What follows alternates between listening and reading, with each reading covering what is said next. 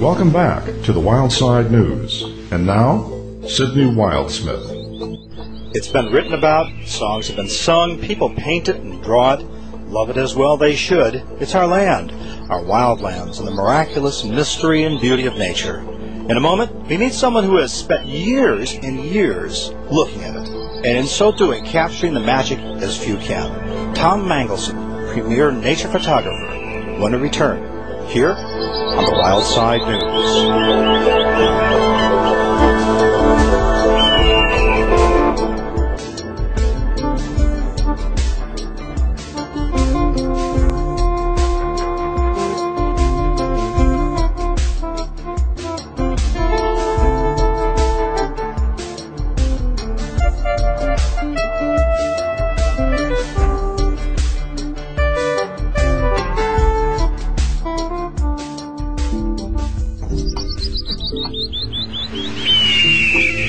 Welcome back to the Wildside News. And now, Sidney Wildsmith. Welcome back indeed to the Wildside News.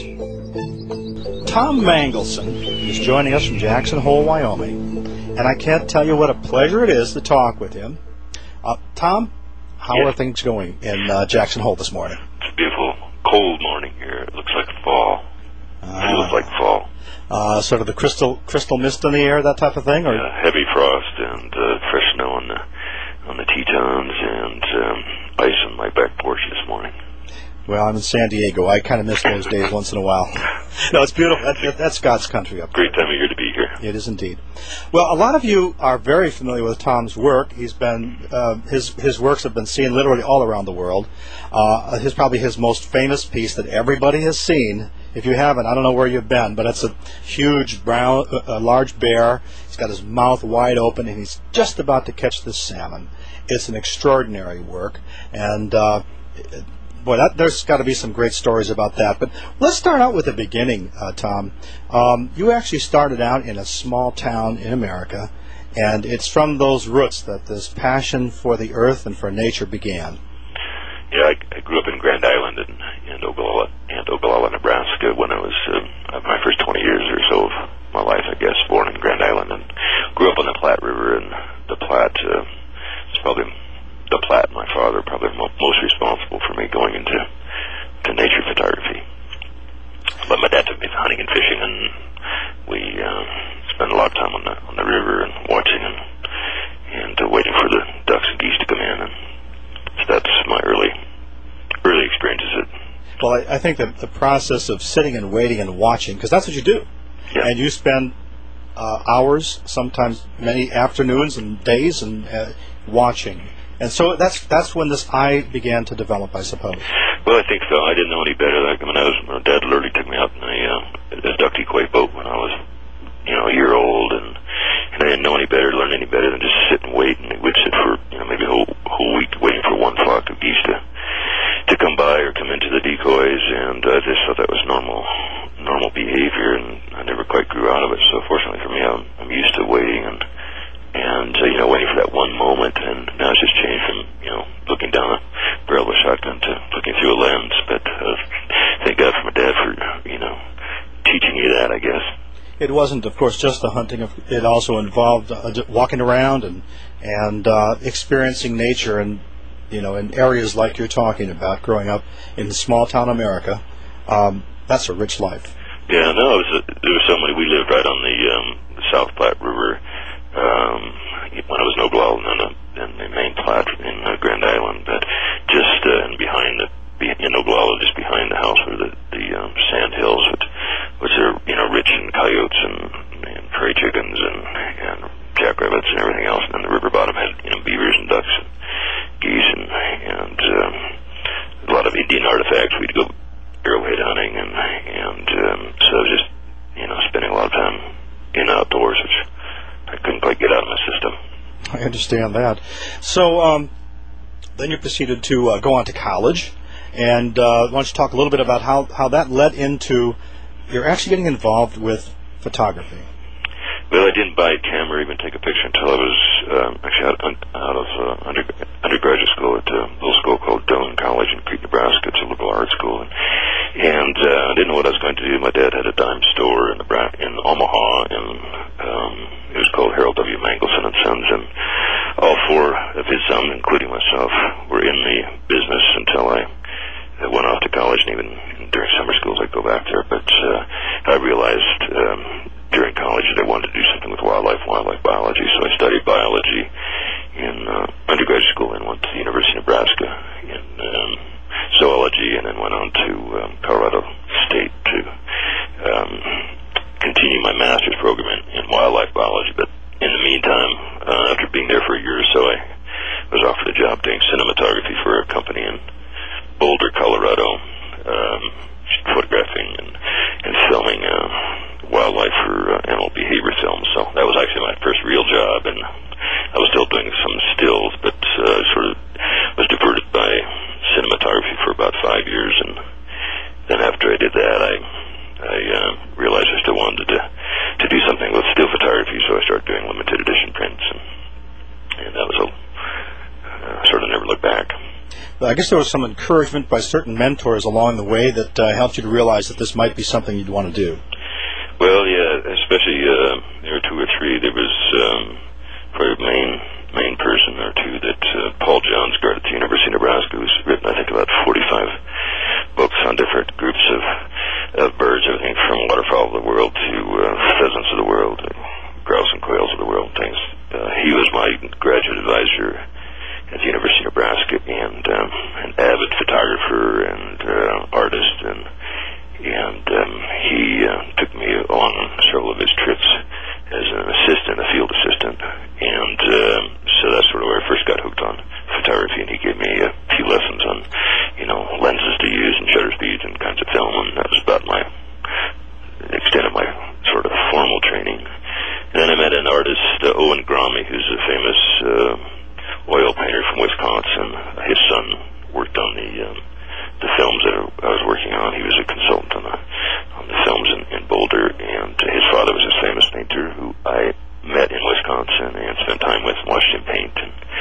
And he encouraged me to do more photography, and he was one of the few people doing limited edition prints of his paintings at the time, and I was naive enough to think that maybe I could just do limited edition prints of my photography, which really wasn't. It was pretty crappy photography at the time, but I didn't know any better, fortunately. So, but I kept with it, and because of his encouragement and Paul's and a couple others, after doing a number of art fairs, I decided that wasn't a very easy way to make a living, and opened my first display in Denver Airport, which sort of a kiosk display with made out of barn wood and sort of a tacky display, basically. But Tom, I was talking to a close friend of mine who's very much a nature man, and he was saying that when I mentioned you, he said, "Oh yeah, the guy who has his work in the airports." Yeah, I think most of them. It seems like people know me from oftentimes say, "But I first discovered you in the Denver airport." Yes, that's. And it was just this kiosk display with a little black and white brochure with an 800 number, and my brother was David was back in Omaha, framing in the garage, cutting 2x4s into 2x2s and staining them, and driving my dad crazy, who had his bedroom upstairs, and then we moved into a warehouse, but the airport display, we had one in Denver. We still have one. We actually have a couple of galleries in Denver now, real galleries you walk into instead of just a kiosk. But as a matter of fact, why don't you talk about your galleries briefly, and let's talk about, please, let people know where they can find them and their name, and then let's talk about how you go about this and the joys you have from your photography and your work.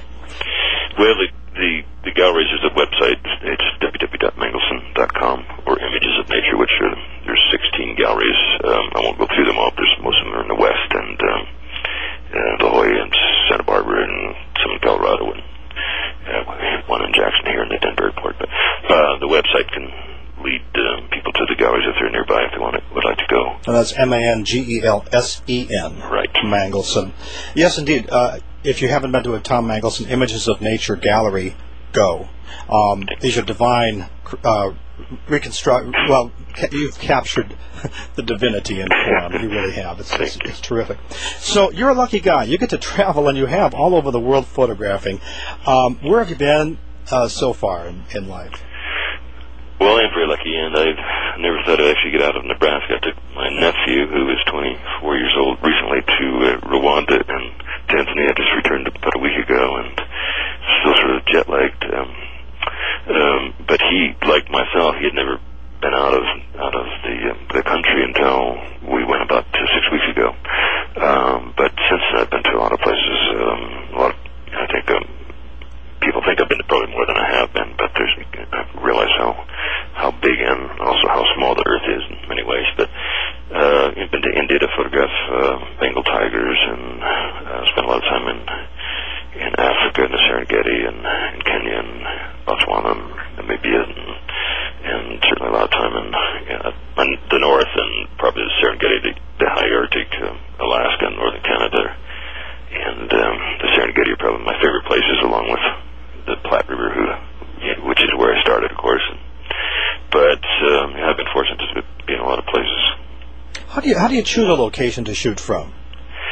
Well, I think I see a lot of we read, watch television, or people say, well, I should go to such and such a place. You should go see the snow monkeys in Japan, and I'll see pictures of the snow monkeys. I went there last winter for the first time, and also to Antarctica. And of course, everybody knows about Africa, and I think a lot of people's dreams anyway. Mine certainly was for years to go to Africa, and I think that's from things we see, and then oftentimes I'll go to a place.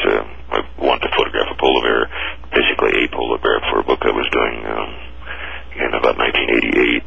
And after I saw my first polar bear, I was so hooked on polar bears, I went back for the next 15 years and spent 4 to 6 weeks every year photographing polar bears, and ended up being a book on polar bears called Polar Dance, which is a sort of a major photography book on polar bears. So I get carried away with things. I get carried away with cranes from my experiences in Nebraska, and I've worked on 2 or 3 different films on sando cranes and hooping cranes, and so I have these sort of periods in my life, I guess, where I get hooked on an animal, and I finally saw a mountain lion 3 or 4 years ago in 1999, and just National Elk Refuge here, which I didn't think I'd ever see a mountain lion, and or if I did, I probably would never get a good picture of it. And I spent 42 days watching this. Well, that's actually become one of your major passions, and you actually have an organization dedicated to cougars. Right. We started after this 42-day experience watching this female with her 3 kittens. I was basically there most of every day for 42 days, from before it got light till it got dark, and I realized how important and precious mountain lions are, and I never really, I always knew they were really unique predators, like grizzly bears and wolves and big carnivores, but after watching this female, they back up a little bit. A lot of people would come into my galleries and they'd say, why don't you have pictures of mountain lions? Because most photographers have pictures of mountain lions. And I would say, well, I knew where they came from. They're mostly trained animals that live in these photography game farms that are very small.